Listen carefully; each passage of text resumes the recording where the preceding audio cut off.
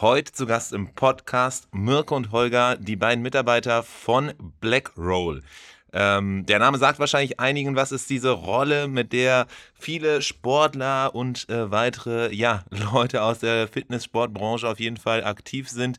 Das ist mittlerweile nicht nur das einzige Produkt, sondern es gibt viele, viele mehr. Und vielleicht, was die wenigsten wussten, sie laufen auf Shopify. Nämlich das Backend ist Shopify, vorne Frontend ist Headless und genau darüber geht es hier heute in dem Podcast. Es gab ja jetzt mit Shopify Editions neue Neuigkeiten zu Hydrogen, Oxygen, quasi wie Headless auf Shopify noch einfacher werden soll. Darüber geht es hier in unserem Podcast nicht, aber eben über das Thema Headless. Und zwar, wie sieht eigentlich Headless aktuell aus? Was sind die Vorteile? Wie macht das Blackroll ein großes internationales Unternehmen? Wie laufen die auf Shopify? Und darüber habe ich mit den beiden gesprochen. Die haben Einblicke gegeben rein in deren Operations und wie das Ganze tagtäglich bei denen funktioniert. Also eine sehr spannende Folge für alle, die sich ein bisschen mehr rund um Technik, Deep Dive into Headless quasi freuen und interessieren. Deswegen will ich gar nicht mehr viel reden. Viel Spaß bei der Folge. Der Merchant Inspiration Podcast. Insights und Interviews mit den wichtigsten Leuten der deutschsprachigen Shopify-Community. Mit Adrian Piekser. Doch bevor es losgeht, hier noch der Einschub. Der Unterstützer dieser Sendung ist Bilby. Sie nennen sich selber das einfache Multi-Channel-Tool in der Cloud und das umschreibt es eigentlich ganz gut. Im Grunde ist es ein kleines ERP-System bzw. eine kleine Warenwirtschaft. Einfach und unkomplex, wenn du gut starten möchtest und auch weiter wachsen möchtest, aber dir noch keinen Klotz ans Bein hängen möchtest mit einem zu großen, zu komplexen, zu komplizierten Tool da drumherum, dann kann ich dir auf jeden Fall Bilby empfehlen. Was kann es? Im Grunde Auftragsabwicklung, Artikelverwaltung, Automatisierung und noch vieles mehr im Hintergrund. Im Grunde alles rundherum um deinen Bestand und die Rechnung und Co. Alles das, was du brauchst, um erfolgreich zu sein. Vor allem aber, wenn du nicht nur Shopify als Online-Shop nutzt, sondern aktiv bist auf verschiedenen anderen Verkaufskanälen, wie zum Beispiel Amazon oder auch anderen Marktplätzen. Wer nutzt es? Sober, Zoilu, Female Company und noch viele mehr. Schau auf jeden Fall mal vorbei bei Bilby und du wirst sehen, dass das Tool auf jeden Fall eins ist, was sehr, sehr viele hier aus unserer Shopify-Community feiern und nutzen. Kommen zu einer neuen Ausgabe des Merch Inspiration Podcast. Heute haben wir hier quasi eine Weltberühmtheit zu Gast und das direkt in Person von zwei Personen, denn wir haben hier Holger und Mirko beide zu Gast. Da komme ich schon so ein bisschen ins Stottern fast schon vor Aufregung, dass ihr beiden hier seid, nämlich von der Marke Blackroll. Und ich bin super gespannt. Die meisten von uns kennen ja die Marke, haben es schon mal gehört. Die wenigsten wissen wahrscheinlich, dass ihr eben auch auf Shopify unterwegs seid. Und deswegen freue ich mich umso mehr, dass ihr hier seid, weil wir jetzt nämlich hier die Chance nutzen, einmal tiefer reinzugehen, mal mehr zu verstehen darüber, wie es dazu kam, dass ihr zu Shopify kamt, was euer Setup eigentlich so ist und was eure Erfahrungen so waren. Und darüber soll es heute gehen. Ich freue mich auf jeden Fall, dass ihr beiden hier die Zeit gefunden habt, vorbeizuschauen. Willkommen im Podcast Mirko und Holger. Vielen Dank. Dankeschön, Adrian, dankeschön. Viele kennen ja tatsächlich Blackroll, viele kennen die Marke. Vielleicht kennen weniger viele dann eben Holger und Mirko hinter der Marke. Und deswegen fände ich es mal ganz spannend, wenn ihr mal die Chance nutzt, um so ein bisschen ein paar Worte zu euch zu geben, wie ihr zur Brand kamt und wie ihr zu dem kamt, was ihr jetzt tut. Wer möchte von euch beiden anfangen? Ich kann gerne mal anfangen. Also erstmal cool. Also ich bin noch nie als Weltberühmtheit irgendwie vorgestellt worden. Ziemlich geil. Aber bin ich selber natürlich überhaupt nicht. Aber Blackroll wahrscheinlich schon eher, eben ich bin Mirko, ich bin bei Blackroll verantwortlich overall so für den E-Commerce im weitesten Sinne, was bei Blackroll einerseits das D2C-Geschäft mit eben Shopify betrifft, aber auch die Marktplätze, was bei uns noch einen signifikanten Anteil ausmacht, seit etwas mehr als 3 Jahren bei Blackroll und vorher so aus dem Agency-Umfeld, digital, Marketing Agency. Sehr cool. Und du bist nicht alleine da, sondern du bist zusammen mit Holger. Der Holger sagt doch auch mal 1, 2 Sätze zu dir ganz kurz. Ja, danke schön. Ja, das mit der Weltberühmtheit war eine schöne Einleitung. Ja, ich bin Holger. Ich bin PO, also Product Owner für unsere Online-Stores. Das bedeutet eigentlich hauptsächlich, dass ich für die Backends dass ich dafür da bin, die technisch aufzusetzen, dass unsere Instanzen laufen, Testing und eben auch für die angeschlossenen Umsysteme einfach verantwortlich bin, dass da die Schnittstellen funktionieren oder dass der Store die Daten dann in diese Richtung verarbeitet. Darf noch ein paar andere Sachen machen, aber da wir uns hauptsächlich jetzt auf den Online-Store fokussieren, würde ich auch dabei bleiben. Sehr cool. Das heißt, wir haben so einerseits mit dir, Holger, die Person, die die technische Seite kennt, die sehr, sehr stark diesen Fokus eben hat auf Onlineshop und Co. Und wir haben gleichzeitig auch die Business-Perspektive, das große ganze E-Commerce und Co. Mirko. Und beide zusammen hier entsprechend könnt ihr einen sehr guten Blick auf diese ganze Thematik geben. Wenn wir jetzt mal anfangen, so typischerweise frage ich immer erstmal nochmal so 1-2 Sätze ab, damit dann Leute, die hier zuhören und euch vielleicht noch nicht kennen sollten oder die Marke noch nicht kennen sollten, vielleicht nochmal das bisschen besser einordnen können, was für ein Produkt ihr verkauft und Co. Würde ich das gleiche auch mal gerne bei euch machen und zwar mal fragen, was macht eigentlich Blackroll? Was sind so eure Produkte? Was machen die Produkte besonders? Und ja. Ich mache mal einen kleinen Rundumschlag, ja, für wer Blackroll vielleicht noch gar nicht kennt. Blackroll ist bekannt geworden, also der Markenname ist sozusagen namensgebend auch für das ja wahrscheinlich bekannteste Produkt von Blackroll.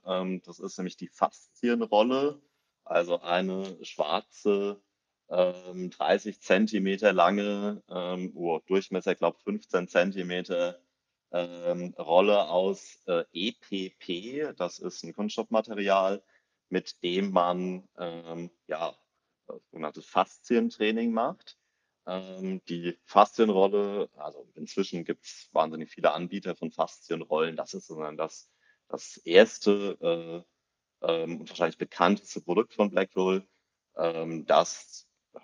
ich kann dir gar nicht das Jahr sagen, aber Größenordnung vor etwas mehr als 10 Jahren irgendwie auf den Markt gekommen ist, oder das Blackroll maßgeblich auch bekannt gemacht hat, so als generisches Produkt. Also wir haben sozusagen den Vorteil als Blackroll, dass wir man kennt das so ein bisschen auch von den Brands, von so Brands wie Tesa oder sowas oder Kleenex oder so Tempo-Taschentücher, ne? So eine eigene Nische geowned, oder definiert. Tempo, genau. Also wir haben es ein Stück weit geschafft, irgendwie auch diesen Markennamen zum generischen Begriff zu machen. Das ist ganz schön und das ist sicher auch was uns nach wie vor trägt.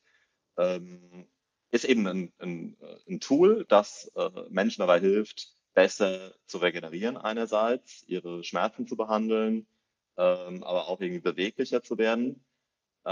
Blackroll hat sich als Marke sicher so in den letzten Jahren irgendwie sehr, sehr stark auch entwickelt also es ist bei weitem nicht das einzige und auch nicht mehr das wichtigste Produkt von Blackroll.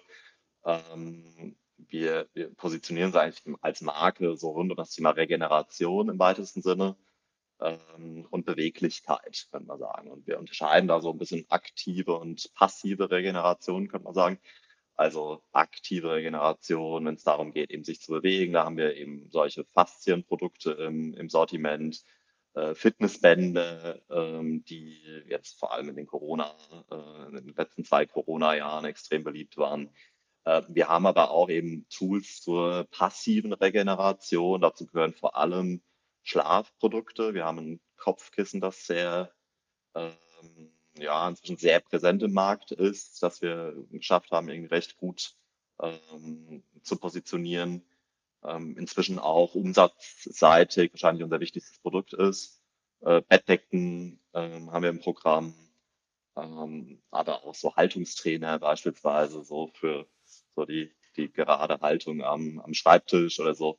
Also eben Tools rund ums Thema Regeneration. Wir verkaufen diese Produkte, wir vermitteln aber vor allem auch, oder unser Anspruch ist es eben auch, das Know-how rund um diese Produkte zu vermitteln. Und am Ende auch, wir haben eine App oder am Ende auch irgendwie eine Unterstützung zu bieten, die Produkte auch anzuwenden und ja, also irgendwo so ein bisschen das Thema Regeneration beim Kunden zu positionieren. Cool. Das heißt wirklich so gestartet eben als Pionier mit einem Produkt, was es so noch gar nicht auf dem Markt gab, dass ihr dann halt eben, wo ihr selber eine eigene Nische neu geschaffen habt, eben mit dem ganz klaren Ziel der Regeneration, daraus dann aus dem einen Produkt jetzt mittlerweile sehr viele verschiedene Produkte gewachsen. Du hast erzählt, so es gibt mittlerweile ganz, ganz vieles Verschiedenes, Aktives, Passives, was unterstützt eben in der Regeneration. Also so viel, viel mehr als das, was man wahrscheinlich jetzt gerade erstmal so als erstes im Kopf hat, wenn man an Blackroll denkt. Und so Zielgruppe kann ich mir vorstellen, am Anfang sehr, sehr nischig auch, dass dann eben sehr mit denen, die halt eben für die Regeneration eine sehr, sehr große Rolle hatte, halt eben Sportler und Co. Ich gehe davon aus, dass auch mit der Erweiterung der verschiedenen Produkte, mit der Markenbekanntheit eben entsprechend auch die Zielgruppe, der Markt als solcher, die halt eben bei euch dann das Produkt einkaufen oder auch nutzen, auch entsprechend weiter größer geworden ist. Oder wer ist so der typische Kunde? Ja, nee, definitiv. Also das ist schon so. Also Blackwell ist bekannt geworden, vor allem irgendwie durch ein gutes Netzwerk in den Profisport, wo so mit der Gründung, und ich verweise da so ein bisschen, es gibt noch im letzten Jahr ist eine Podcast-Folge beim Philipp Westermeier erschienen, bei OMR mit dem Gründer, dem Jürgen Dürr und dem Marius Keckeisen, dem ehemaligen Geschäftsführer. Die können sehr viel, also ich glaube, diese Story können die besser erzählen und da hört man besser mal da rein. Die fällt mir gerade mal auf die Sprünge, die Genau, also Zielgruppe. Zielgruppe, hattest du gefragt, genau, ist sicher sehr viel breiter inzwischen als jetzt so dieses Netzwerk in den Profisport. Also wir sind da recht stark vertreten. Also wenn du so in die großen Fußballvereine guckst oder auch Basketballvereine oder sowas in Deutschland, dann benutzen die alle diverse Tools von uns zur Regeneration vor und nach dem Training vor allem. Und da sind wir sehr vernetzt. Das ist sozusagen auch ein bisschen das Sprungbrett gewesen, um uns als Marke bekannt zu machen. Und inzwischen ist es aber so, dass die Produkte, also jetzt insbesondere sowas wie die Rollen oder auch die Bänder, bei ganz vielen sozusagen auch größeren, massenwirksameren Multiplikatoren so im Einsatz sind. Ganz viele Physios, die unsere Produkte beispielsweise verwenden, so in der Physiotherapie, Personal Trainer, Fitnessstudios, wo die Produkte sehr stark verbreitet sind. Also auf die Art und Weise, im weitesten Sinne auch rund um das Thema Beweglichkeit, Schmerzbehandlung, das ist ja ein Stück weit natürlich auch ein Massenthema und dementsprechend auch ein Massenmarkt. Also so Produkte wie Faszienrollen oder auch eben Fitnessbänder, wir haben einen Gymnastikball oder auch Matten oder sowas. Die gehören ein Stück weit natürlich auch zur Grundausstattung irgendwie im Sport und auch im Heimsport so. Das ist ja auch ein ganz großes Thema in Corona jetzt gewesen, vor allem so in der Anfangszeit hat sich halt jeder irgendwie auch zu Hause ausgestattet, dann irgendwie mit so den notwendigsten Tools fürs Home Fitness. Und entsprechend war das dann schon ein Sortiment, das so ganz dankbar war. Ne? Insbesondere halt so ähm, in den ersten im ersten Ja. Corona-Jahr. Ja, spannend. Das heißt aber, um so ein bisschen den Schwenk mal rüberzubringen zum Online-Shop, am Anfang gehe ich dann davon aus, du hast gesagt, so ein sehr starkes Netzwerk innerhalb einer sehr klaren Nische, dann eben mit Multiplikatoren und Co. Das heißt wahrscheinlich irgendwie, Online-Shop, wäre jetzt meine Vermutung, war am Anfang gar nicht so präsent als Thema, sondern da gab es wahrscheinlich andere Kanäle. Oder wann wurde quasi der Online-Shop als solcher bei euch relevant in der ganzen Konstellation? Das ist tatsächlich so. Ja, das ist tatsächlich so. Wir sind sehr stark groß geworden über Multiplikatoren und dementsprechend auch im Handel, oder? Also wir sind auch im klassischen Handel vertreten mit den Produkten. Wenn du in ein beliebiges Sportgeschäft gehst, findest du im Normalfall irgendwie Blackroll-Produkte oder auch Outdoor-Laden oder so. Ähm, Das hat sich natürlich, wir waren, sagen wir mal, vor Corona, lass mich lügen, ich habe jetzt nicht so ganz genau im Kopf, aber wahrscheinlich so bei einem Anteil von unserem Business von vielleicht 10%, was wir so mit dem Aber Online-Shop das heißt, ihr gemacht hattet schon einen haben. Online-Shop so von Beginn an, so dass ihr hattet schon irgendwie von Beginn an? Nee, von Beginn an glaube ich nicht, aber so kurz danach. Es ist so ein bisschen vor unserer Zeit gewesen. Ich glaube, so der erste Online-Shop ist wahrscheinlich so 2015 lanciert worden. Ich kann es nicht ganz Ja. genau sagen. Ich schätze so 2015, 2016. Ähm, und der Anteil, was da über das D2C lief, war aber wirklich überschaubar.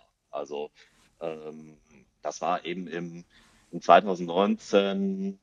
Eben ich selbst bin zu Backwell gekommen lass mich lügen, ja, Mitte 2019. Da lagen wir bei etwas mehr als 10%, so würde ich plus minus schätzen, vom Gesamtbusiness.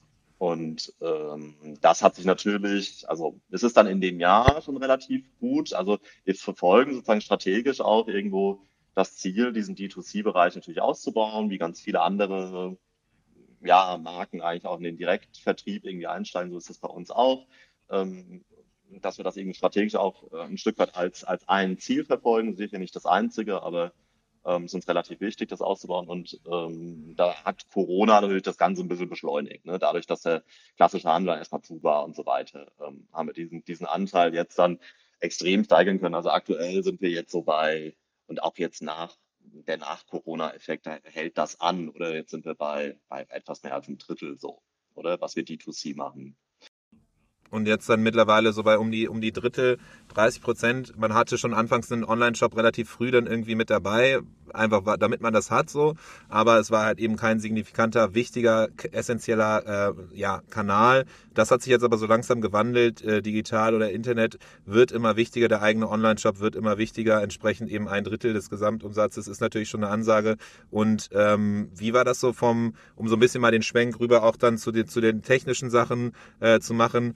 Vielleicht auch Holger dir ein Wort zu geben, entsprechend, wie war das so anfangs dann auch schon von Beginn an eben mit Shopify als Setup gemacht, eben weil es relativ einfach war, nebenbei das Ganze laufen zu lassen, oder erstmal vorher eine ganz andere Plattform gehabt und dann irgendwann anders die bewusste Entscheidung zu Shopify zu wechseln? Wie sah das aus?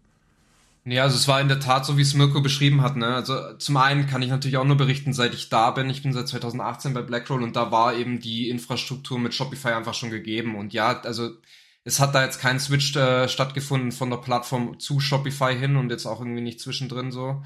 Ja, wir haben jetzt eben unsere Instanzen, insgesamt sind jetzt 8 Produktivinstanzen, die wir bei Shopify haben, je Geschäftsausrichtung eine bestimmte Anzahl und genau, also aktuell arbeiten wir auch wirklich noch bei allen Online-Stores mit Shopify. Du möchtest deinen Shop in verschiedenste Sprachen übersetzen, neben Deutsch zum Beispiel Englisch oder was auch immer dir für eine Sprache vorschwebt, dann kann ich dir auf jeden Fall wärmstens Weglot empfehlen. Die Shopify-App für Mehrsprachigkeit. Wir nutzen sie selber bei Tante E, beziehungsweise empfehlen sie auch immer wieder anderen Kunden, weil es einfach die beste und angenehmste Lösung ist. Wenn du mehr dazu erfahren möchtest, schau doch einfach mal im Shopify App Store vorbei unter Weglot, Weglot. Okay, das heißt, ihr habt jetzt quasi ein Setup mit Shopify damals schon gestartet und dann hat sich das so auf natürliche Art und Weise ergeben. Du hast erwähnt 8 verschiedene Instanzen, das heißt, das kann man sich vorstellen, dann sind es wahrscheinlich bestimmte Kernmärkte, für die ihr jeweils dann einen eigenen Shop habt, oder wie teilen sich diese 8 verschiedenen Shops auf? Ja, also wie gesagt schon, es teilt sich dann, der Hauptschnitt, sage ich mal, ist nach den Geschäftsausrichtungen B2B und B2C geschehen, ne, wo man dann einfach eigene Stores gebaut. Das ist sicherlich aber auch der historisch gewachsen. Ne? Also man hat mal einen Shop aufgebaut und dann hat man sich vielleicht schwer getan, beides in einem abzubilden. Shopify hat ja auch über die Jahre sehr viele Neuerungen immer wieder mitgebracht und dann hat sich das einfach hochgeschaukelt. So nach Sprache hat man früher viel noch unterschieden und das findet jetzt zum Teil immer noch statt. So da scheiden sich auch die Geister, ob man dann wirklich einen Multi-Language-Store baut, der irgendwie alle Sprachen abbilden kann. Da gab es jetzt ja mit diesem Markets bei Shopify auch ein Update, das dann aber auch nicht unbedingt zwingend für alle mitgehen musste. Und so sind wir eben auch zu diesen 8 Stores gekommen. Ne, nach den Sprachen im Checkout und nach den Sprachen dann in den Liquid Stores, in den Frontends, haben wir uns dann einfach je nach Geschäftsausrichtung ausgeteilt. Okay, spannend. Das heißt, so die 8 Stores auf jeden Fall das nach verschiedenen Geschäftsbereichen, die B2C, B2B und dann eben den verschiedenen Kernmärkten nach Sprache. Du hast jetzt eben schon mal anklingen lassen, Shopify im Backend. Ihr nutzt mittlerweile tatsächlich Shopify weiterhin im Backend, aber vorne habt ihr euch für Headless entschieden. Ne? Wie ist so generell eure IT-Infrastruktur, wenn du da das mal so ein bisschen die Landschaft zeichnest? Also wir machen da noch einen recht klaren Cut eben zwischen B2C und B2B. Im B2C-Bereich haben wir eben dieses Headless-Setup, da haben wir uns jetzt erstmal entschieden, das im B2B-Bereich noch nicht zu machen, weil das auch einfach andere Anforderungen sind. Da war jetzt halt einfach der Fokus wirklich auf dieses B2C-Kerngeschäft und wie du schon gesagt hast, also dieses Headless-Setup war dann einfach der nächste Schritt, den wir dort gegangen sind und das andere Setup ist, das Setup, das da so außenrum stattfindet, das nennen wir gerne mal Microservice-Architektur. Also wir versuchen, die Services, die dann da angedockt sind an die einzelnen Systeme, jetzt zum Beispiel den Shop, einfach so kleinteilig zu halten und austauschbar zu halten, wie es einfach nur geht. Deswegen Microservice-Architektur.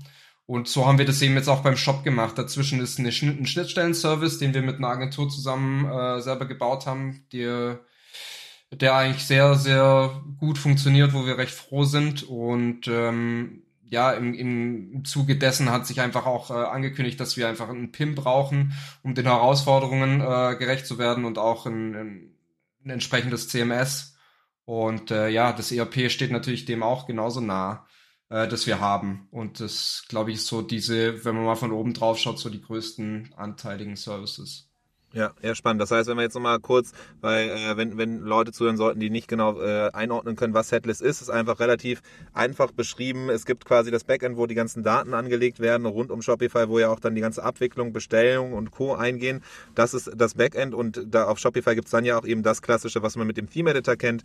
Die ganze Storefront, das ist typischerweise eben da, wo man dann das Theme reinlädt, wo dann die Apps und so auch alle ausgespielt werden. Das, wenn man startet, erstmal das ja beides zusammen. Es gibt dann aber irgendwann diesen Moment, wo man sagt, ja okay, man stößt vielleicht auf Limitierungen auf Shopify, man entkoppelt das beides und dann halt eben nutzt man weiter das Backend von Shopify, setzt aber vorne dran zum Beispiel dann eben ein anderes Storefront über eigene Server und Co. Und das ist genau das, was ihr eben getan habt.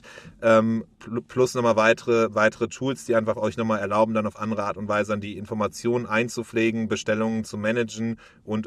Deswegen halt ERP, PIM und Co.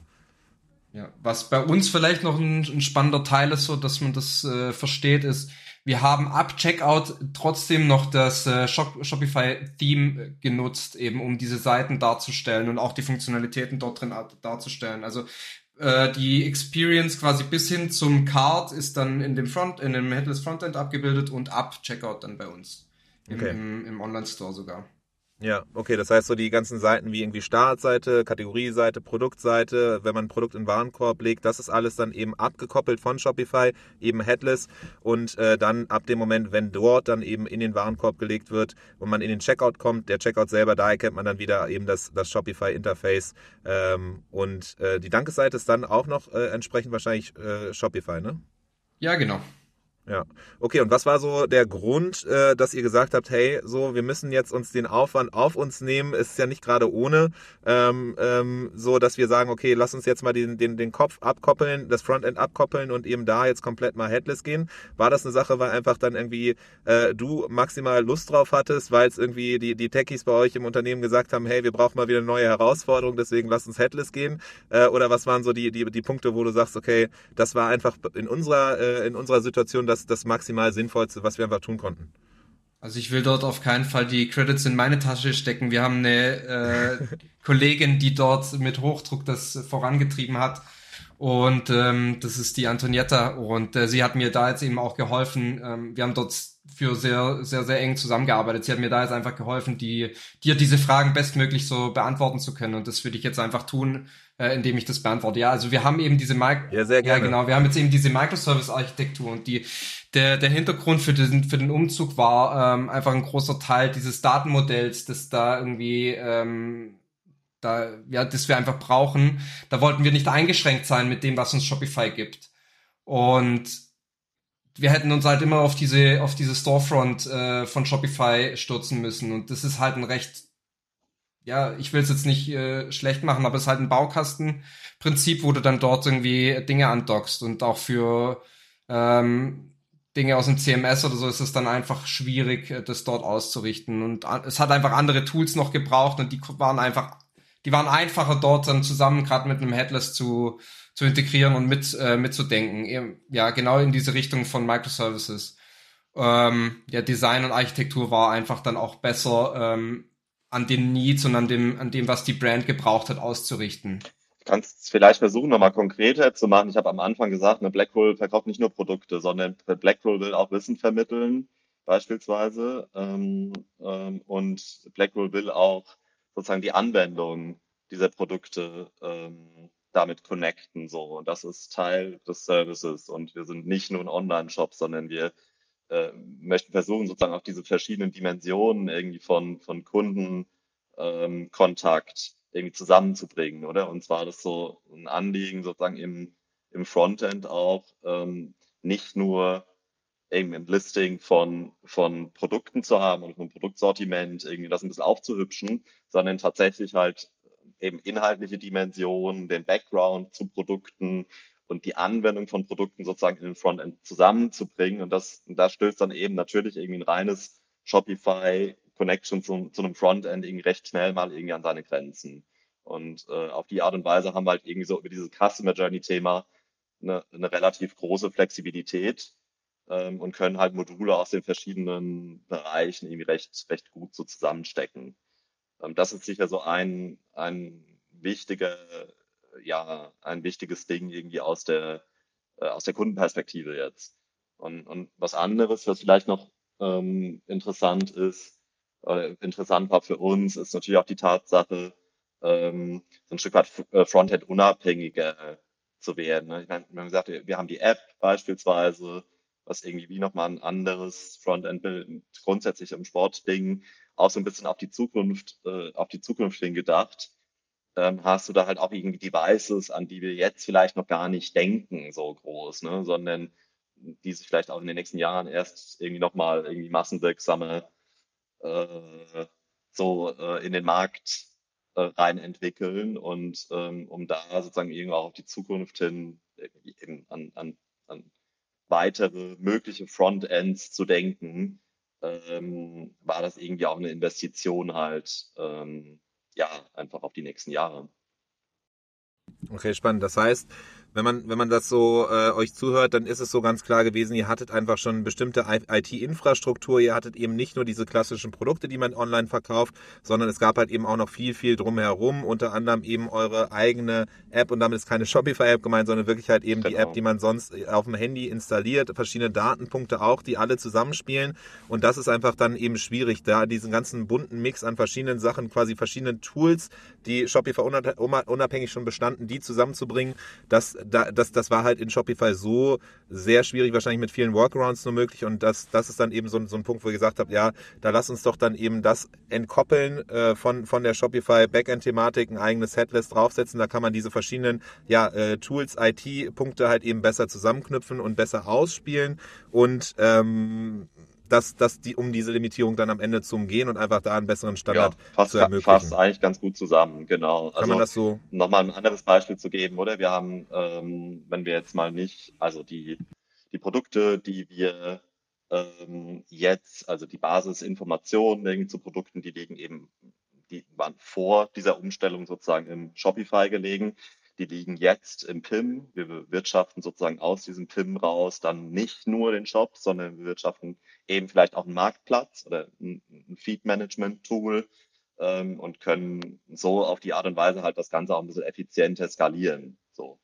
Und genau das Gleiche irgendwie findet dann so mit Übungen statt. Wir haben irgendwie hunderte von Übungen irgendwie zu den Produkten und auch die können wir dann sozusagen Frontend unabhängig aus so einem PIM raus entweder eben auf die Website pushen oder in die native App.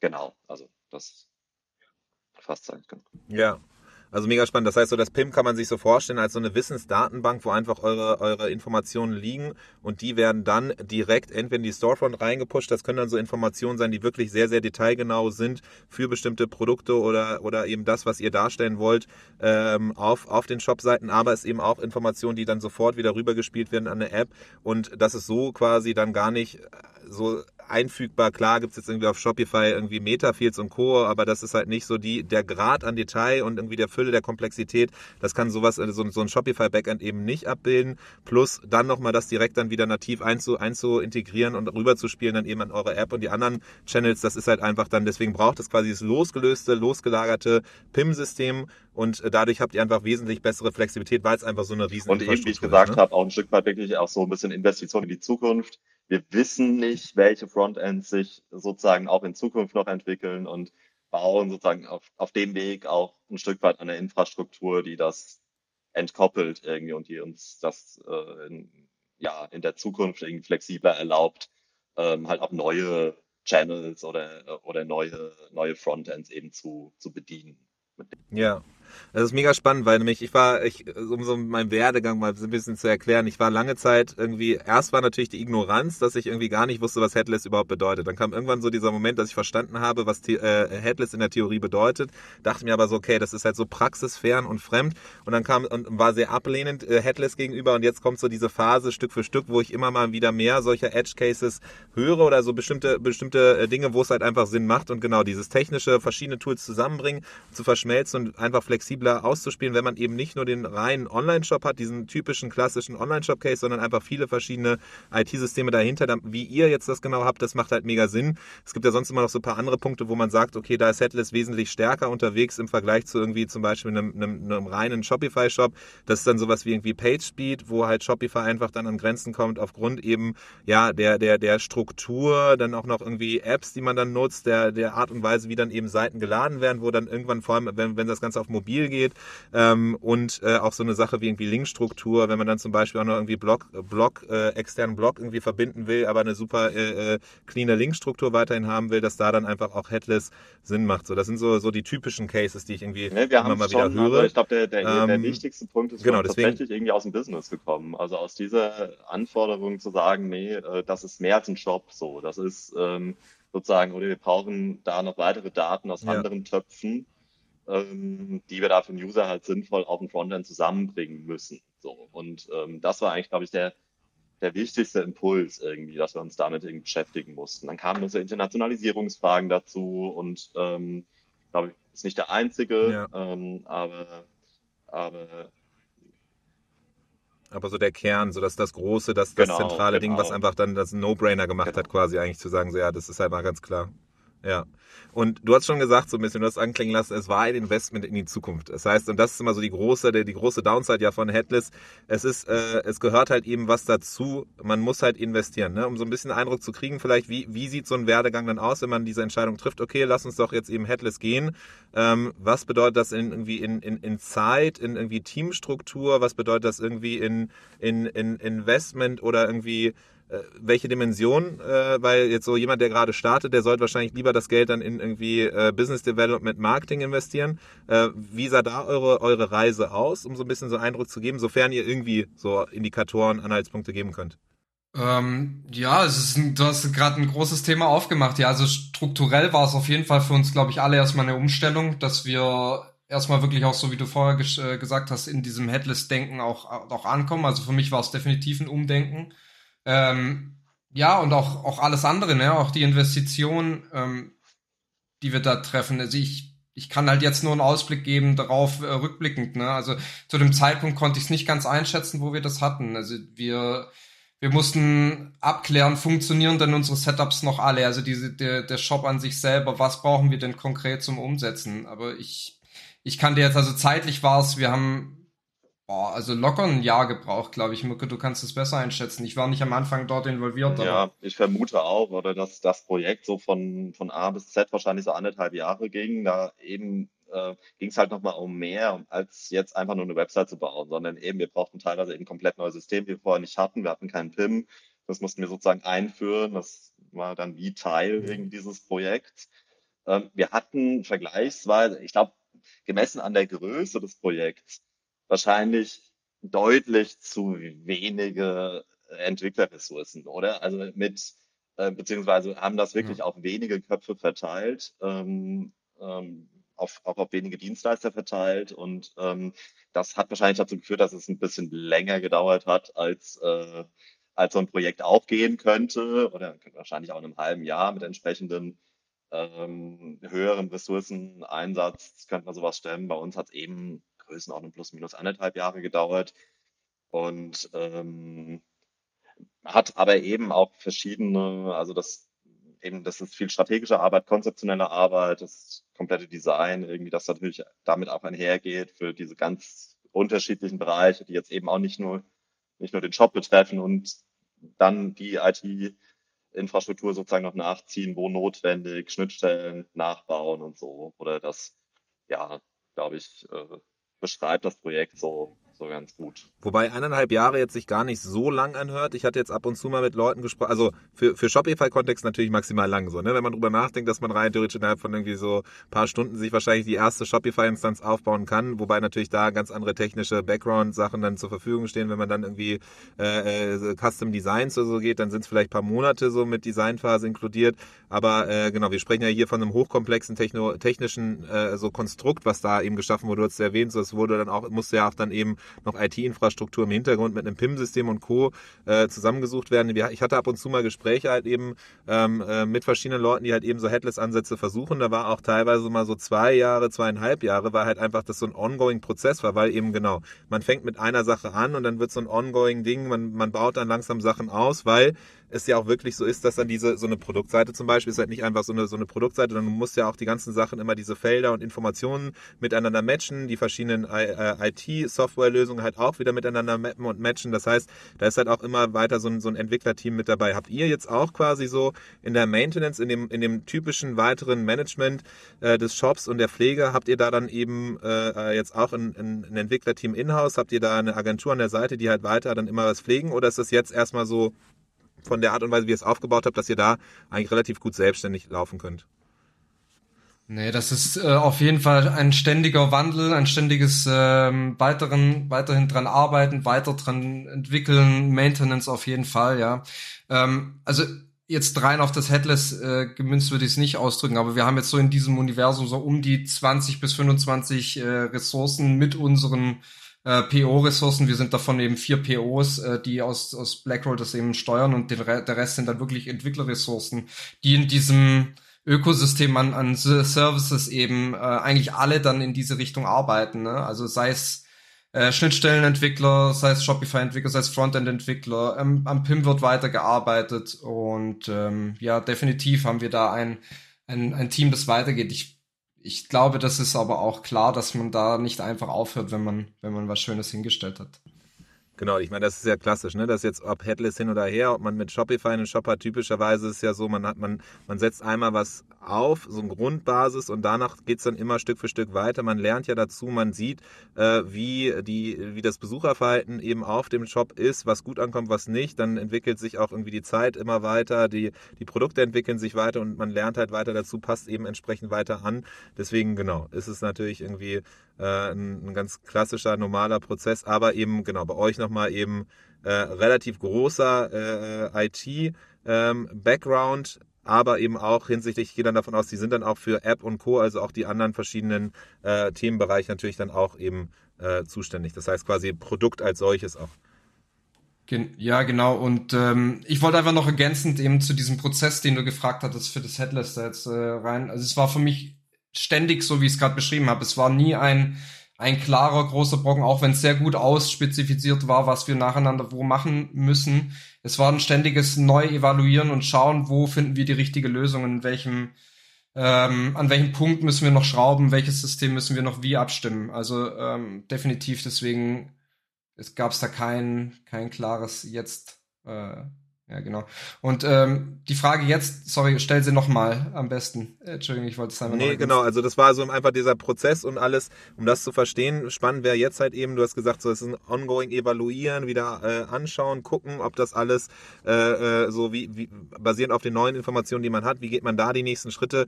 Spannend wäre jetzt halt eben zu gucken, wenn ihr jetzt eben nochmal einen zweiten quasi Headless-Shop aufsetzen würdet, wie würdet ihr vorgehen? Gibt es da bestimmte Sachen, die ihr jetzt sagt, so anders, die ihr anders machen würdet? Gibt es bestimmte Learnings quasi, die ihr rausgezogen habt aus dieser Zeit, wo ihr sagt, hey, wenn man Headless angeht, das ist das Erste, wo ich was man wissen sollte, was ich auf jeden Fall irgendwie anders damals eingeschätzt hätte. Das sind Sachen, die sind super spannend. Also irgendwie so generelle Learnings, generelles so rückblickend mit Blick auf eben, wenn man jetzt das nochmal machen würde. Also eins der großen Learnings war für uns auf jeden Fall, dass wir von diesem Out-of-the-Box-Denken von der Shopify-Plattform einfach wegkommen und uns mehr wirklich dran ausrichten, was gibt's denn für generelle Lösungen, und den Blick einfach auch mal links, rechts widmen, gerade beim CMS.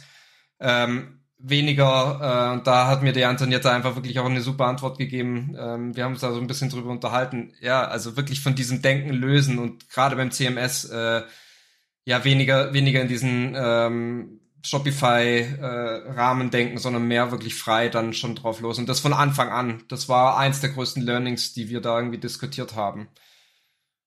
Genau, und ich glaube insgesamt ist das so ein Ding gewesen, dass wir uns halt einfach mal links und rechts einfach mehr orientiert hätten, am besten. Ich wollte vielleicht noch eine Sache ergänzen. Ich glaube, was man sich bewusst sein muss, ne, dass natürlich irgendwie die Einführung von solchen neuen Systemen dann jetzt auch im Nachgang irgendwie für die Leute, die das bewirtschaften, durchaus halt auch eine neue Challenge ist, oder? Also da, ich glaube, wenn ich jetzt rückblickend nochmal machen würde ich wahrscheinlich oder begleiten würde, ich werde ja nicht federführend sozusagen, aber begleiten würde, dann würde ich wahrscheinlich darauf achten, irgendwie da wirklich irgendwie ongoing auch die Leute, die effektiv am Ende mit den Systemen arbeiten, irgendwie nochmal versuchen, intensiver mitzunehmen. Einerseits irgendwie auch zu sensibilisieren, warum ist das jetzt ein Mehrwert? Und was passiert denn da jetzt eigentlich und warum passiert das? Warum setzen wir jetzt das Frontend aus verschiedenen Quellen zusammen? Und also einerseits irgendwie auch ganz praktisch so das Bedienen der Tools, die da jetzt neu entstehen oder der Systeme, was halt neu ist, oder mit Shopify ist es eben super smooth und da hat man ganz schnell mal irgendwas geändert und so und sieht das sofort, wenn das unmittelbar mit dem Frontend connected ist, so. Das ist natürlich irgendwie in so einer komplexeren IT-Landschaft ja nicht so ohne weiteres ersichtlich, so da. Glaube ich, würde ich rückblickend irgendwie die Leute irgendwie, die effektiv mit den Systemen arbeiten, ein bisschen intensiver noch da mitnehmen in diesem Prozess. Also spannend. Das heißt einfach, die Leute, die damit tagtäglich zu tun haben, dass die einfach direkt mit im Prozess mehr involviert sind, damit sie mit vielleicht auch ihren Input geben können, aber auch vor allem eben das Verständnis für haben und dann eben schneller auch laufen, lernen mit den neuen Tools, als dass es dann eben so eine längere vielleicht Onboarding, Aufwärmphase auch da eben gibt. Wie sieht das generell aus mit eben dem wie schnell seid ihr und könnt ihr sein, IT-technisch dann auch? Ist das überhaupt irgendwie der Faktor, der einen dann vielleicht gegebenenfalls ausbremst, wenn ihr jetzt neue Produkte startet, wenn ihr neue Sachen ausprobieren wollt im Shop? Braucht man da dann eine gewisse Vorlaufzeit, um dann bestimmte Sachen irgendwie anzupassen sei es dann irgendwie von Informationen auf einer Startseite, auf Produktseiten, neue Produktseiten vorzubereiten, Produkte zu launchen? Das ist ja sowas, da ist man ja von Shopify-Seite aus, wenn man diese normale Frontend von Shopify kennt, eher sehr verwöhnt, weil man irgendwie denkt so, okay, man hat jetzt einen Einfall, man will jetzt gerade nochmal schnell ein Produkt anlegen oder jetzt auch mal irgendwie da ein paar Anpassungen machen, nochmal, vor allem mit Online Store 2.0 nochmal dann, mit diesen Abschnitten nochmal schnell einfügen, das geht ja quasi so im Handumdrehen, das kannst du ja jetzt auf gleich machen. Ich gehe davon aus, je größer natürlich Teams sind, desto mehr Kommunikation und Planung braucht es. Das heißt, so ein bisschen Vorlaufzeit braucht es da jetzt schon bei euch. Definitiv, also du sagst gerade auf der einen Seite, genau, durch die Teamgröße braucht es auf jeden Fall Vorlaufzeit, aber auf der anderen Seite ist es auch, wir haben, glaube ich, recht hohe und gute Ansprüche an so ein Feature, und wenn ich jetzt aus meiner Erfahrung gerade mit Shopify Apps oder sowas mal, weil du gerade den Vergleich angesprochen hast, mal schauen darf, dann ist die scheinbar schnelle Lösung nicht immer die bessere, und die kann vielleicht dann mal in so einem Umfeld funktionieren und für so einen kleinen eingegrenzten Fall. Bei uns ist es aber, ich habe eher andersrum die Erfahrung gemacht, so dass wir doch recht schnell reagieren können. Es braucht immer Vorlaufzeit. Gerade wenn du ein Tool gut planen willst und mit unseren Ansprüchen dann auch umsetzen willst, dann bedarf es auch eine Planung. Und klar, wir haben jetzt mehrere Services, die zusammenarbeiten müssen, dass eine gute Lösung und eine saubere Lösung von vorne bis hinten rauskommt. Deswegen klar, da brauchst du mehr Zeit und mehr Planung und auch eine gute Abstimmung in den Teams und auch eben mit unseren cool. Stakeholdern. So, jetzt sind wir sehr, sehr tief in dieses Thema Headless reingegangen, beziehungsweise das ist unser Kernfokus natürlich hier. Wie viel ist dann tagtäglich eigentlich noch so, dass ihr mit Shopify überhaupt zu tun habt? Ist das dann überhaupt noch ein Thema oder ist es eigentlich am Ende nur noch so ein Tool, was so Zahlungen abwickelt, im Grunde sicherstellt, dass der Checkout funktioniert? Oder ist das schon so, dass es noch immer was ist, wo ihr ein bisschen was mit zu tun habt? Ja, also da meine Rolle genau darin besteht, also ich bezeichne mich gern eigentlich als, meine Rolle sitzt quasi in diesem Shopify Store und guckt in alle Richtungen. Definitiv, also ich habe wirklich täglich da zu tun, und es ist nicht wenig zu tun. Immer noch Optimierungen sind natürlich auch ein großes Ding, ne? Und wir haben einfach Order, die da durchlaufen mit eigens gebauten Schnittstellen, die muss man sich einfach auch anschauen, und es sind einfach täglich Dinge zu tun. sowohl Projekte als auch Ja, auch Verbesserungen aus und Business-Sicht andere Dinge. Also ist das ja, sicher, definitiv. wie soll man sagen, ist natürlich nicht in gleichem Maße, oder wir bauen da jetzt keine Designs zusammen oder definieren keine Kampagnen oder sowas, das nicht, aber klar schauen wir uns beispielsweise, also wir machen für diverse kleinere Anfragen. Wir haben natürlich ein größeres Reporting, aber wir schauen auch immer wieder sozusagen diese Reporting-Section von Shopify, wenn es darum geht. Wir haben das ganze Discount-Management. Da haben wir natürlich auch wirklich operativ irgendwie Touchpoints so äh, mit Shopify und ansonsten haben wir tatsächlich irgendwie auch viele ja, Apps im Einsatz, die dann irgendwie so die Datenströme irgendwie in irgendwelche Dritttools nochmal organisieren, wo wir dann Reportings nochmal ziehen oder weiß ich nicht, so Special Tools zu Customer Lifetime Value oder solche Sachen. Ja. Der Merchant Inspiration Podcast. Jede Woche eine neue Folge. Abonnier ihn und verpass keine Folge.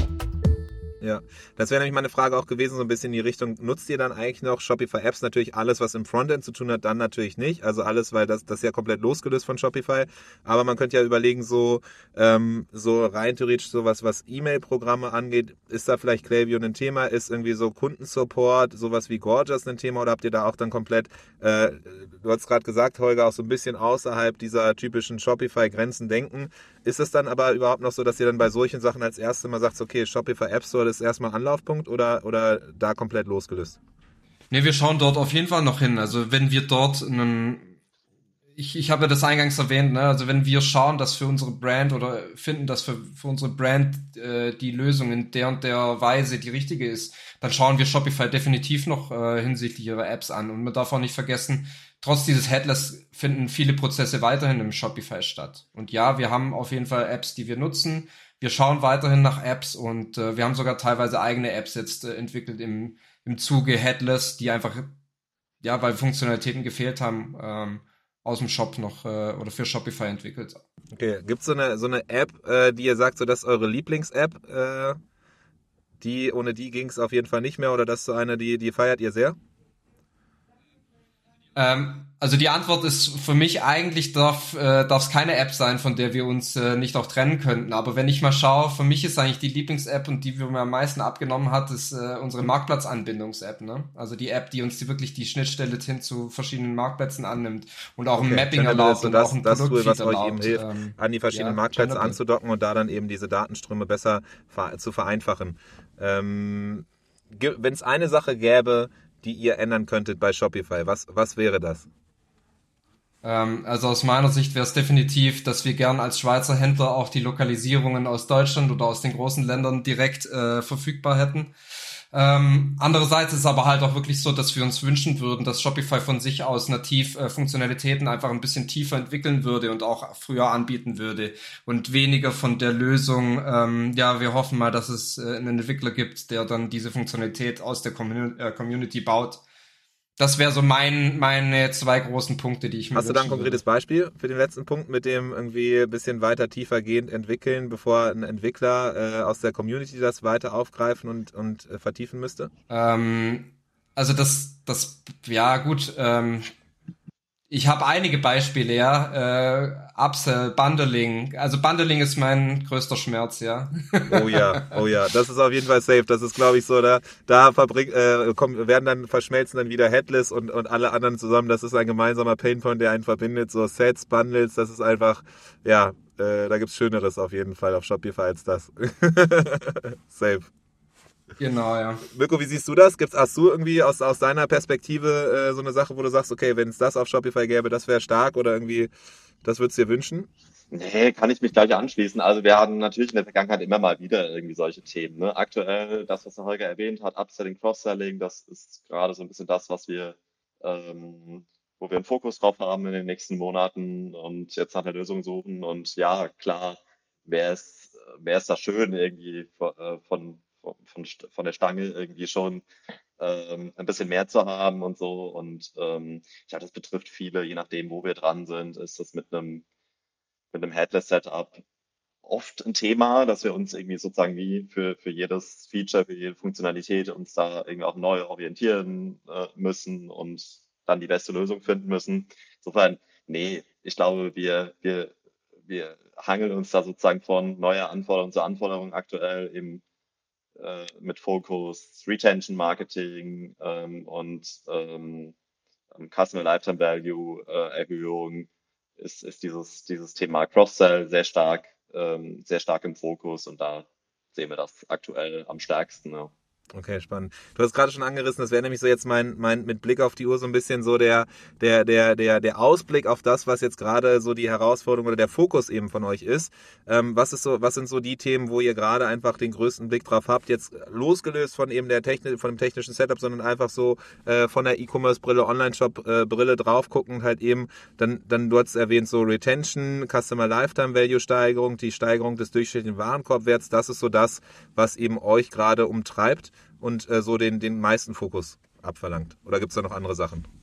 Ja, ich meine, mal unabhängig davon, dass aktuell die größten Herausforderungen wahrscheinlich gar nicht mal irgendwie innerhalb von uns liegen, sondern außerhalb unseres Einflussbereichs, was, glaube ich, für viele Marken, für viele Händler gerade so die makroökonomische Gesamtsituation, Krieg, Inflation und so weiter, das ist natürlich, also das spüren auch wir so, glaube ich, wie viele andere und wir haben ein Stück weit den Vorteil, dass wir so das Thema Lieferketten, das ja auch irgendwo so in den letzten Monaten, Jahren irgendwie zunehmend ja, schwierig geworden ist, irgendwie die Supply Chain aus Asien irgendwie aufrechtzuerhalten. Das Thema haben wir nicht oder weitestgehend nicht. Oder wir produzieren ja die allermeisten Produkte in Deutschland, wenn nicht in Deutschland, dann in Europa und ganz selten irgendwie außerhalb von Europa. Also insofern ist das ganz cool. Aber ansonsten natürlich die Herausforderung krass, gerade irgendwo extern. Da, glaube ich, brauchen wir noch ein bisschen einen Atem irgendwie und wahrscheinlich nicht nur wir. Ja, ansonsten hast du recht. Ich glaube, wenn man so ins E-Com dann die in die E-Com-Herausforderungen so im engeren Sinn reinschaut, dann ja, geht es, glaube ich, sehr stark darum, irgendwie also weiter sozusagen den Bezug zu unserem Endkunden irgendwie hinzubekommen. Da gehört irgendwie gutes Retention-Marketing dazu, da gehört auch ein gutes Angebot dazu, das irgendwie für den Kunden ja plausibel irgendwie zu einer guten Lösung wird, oder? Wo das halt nicht nur am Ende dann so eine Rolle ist, sondern noch ein bisschen was drumherum. Und auch das gehört zu Retention Marketing ein Stück weit halt dazu. Klassisches Performance Marketing ist super teuer geworden in den letzten Jahren und insofern ja müssen wir ja sehr stark irgendwie auch gucken, wie können wir sozusagen die Beziehung zu unserem Kunden verbessern in jeglicher Hinsicht. Cool. Ja, also man könnte hier natürlich noch eine Fülle an verschiedenen weiteren Themen und Fässern aufmachen. Alleine das Thema Retention Marketing und das, was du meinst, ne? Wie kann man es schaffen, die Kundenbeziehung weiter zu stärken? Mega spannend, da eure Perspektive drauf auch nochmal zu sehen mit eben den Trends, die ihr seht, auch den Blick und den Erfahrungen, die ihr da habt oder eben auch dann die ganzen anderen Themen rund um irgendwie, ja, okay, wie schafft man es, das Produkt weiter aufzuwerten, dass es eben nicht nur quasi eine Rolle ist, sondern einfach viel mehr Storytelling drumherum, aber auch Mehrwerte dazu packen. Wie verschmilzt man vielleicht dann eben so Knowledge zusammen mit eben einem physischen Produkt und schafft da auch nochmal eine ganz andere Erlebniswelt. Das sind alles Themen, die mega spannend sind, die aber, glaube ich, so nochmal den Podcast hier so ein bisschen übersteigen würden. Deswegen hier so bewusst ein bisschen mal die technischen Herausforderungen, die Schritte von euch auf Shopify, da den Fokus drauf gelegt, mal zu gucken so ein bisschen, wie ihr das eigentlich macht und wie ihr Shopify nutzt, was so für eure Erfahrungen da waren. Deswegen Riesendank auf jeden Fall schon mal für diese ganze Reise, diesen Weg durch eben diese verschiedenen Erlebniserfahrungen, die ihr gemacht habt. Bevor wir jetzt hier zum Ende kommen, vielleicht nochmal die offene Frage, gibt es noch irgendwie was wir so nicht angerissen haben, wo ihr aber sagt, so hey, das ist auf jeden Fall nochmal was ich gerne loswerden würde. Das ist irgendwie was an Erfahrungen auch nochmal mega spannend ist. Etwas, bevor das nicht gesagt wurde, da kann man auf jeden Fall hier nicht rausgehen. Gibt's da was? Also aus meiner Sicht, wir könnten, glaube ich, noch in einige Themen sehr viel tiefer reingehen, aber ich glaube, so als Überblick aus meiner Sicht passt das doch ganz gut. Ich hätte jetzt auch nicht das Gefühl, dass wir über irgendwas gar nicht gesprochen haben, aber nee, hat Spaß gemacht, war cool. Sehr cool. Ja, genau. Also es gibt noch viele Themen. Vielleicht können wir einfach dann nochmal daran anknüpfen und irgendwann anders nochmal bewusst andere Fokuspunkte setzen. Ansonsten, ihr seid doch bestimmt auch auf LinkedIn unterwegs. Das heißt, wenn es welche gibt, die hier zuhören und sagen so, hey, ich bin auch auf Headless unterwegs, habe meine eigenen Erfahrungen gemacht, Learnings und Herausforderungen, so, dann kann man euch wahrscheinlich auch auf LinkedIn finden, anschreiben. Seid ihr offen dafür? Wenn ja, dann würde ich nämlich auch entsprechend in den Shownotes euch dann mal da verlinken. Ansonsten würde ich mich freuen, wenn wir weiter im Kontakt bleiben, den Austausch, das ist ja so ein bisschen der Gedanke an der ganzen Community, dem hier auch so ein bisschen Wissen teilen und gemeinsam halt eben dann wachsen, vor allem in Zeiten, wo ja viele Herausforderungen kommen, viele Herausforderungen von außen. Jungs, Riesendank, dass ihr hier wart, Riesendank für eure Zeit und ja, ich würde sagen, bis zum nächsten Mal. Danke Mega, dir. vielen Dank dir. Das war der Merchant Inspiration Podcast in dieser Woche. Wenn du es noch nicht getan hast, abonniere uns. Bis zum nächsten Mal.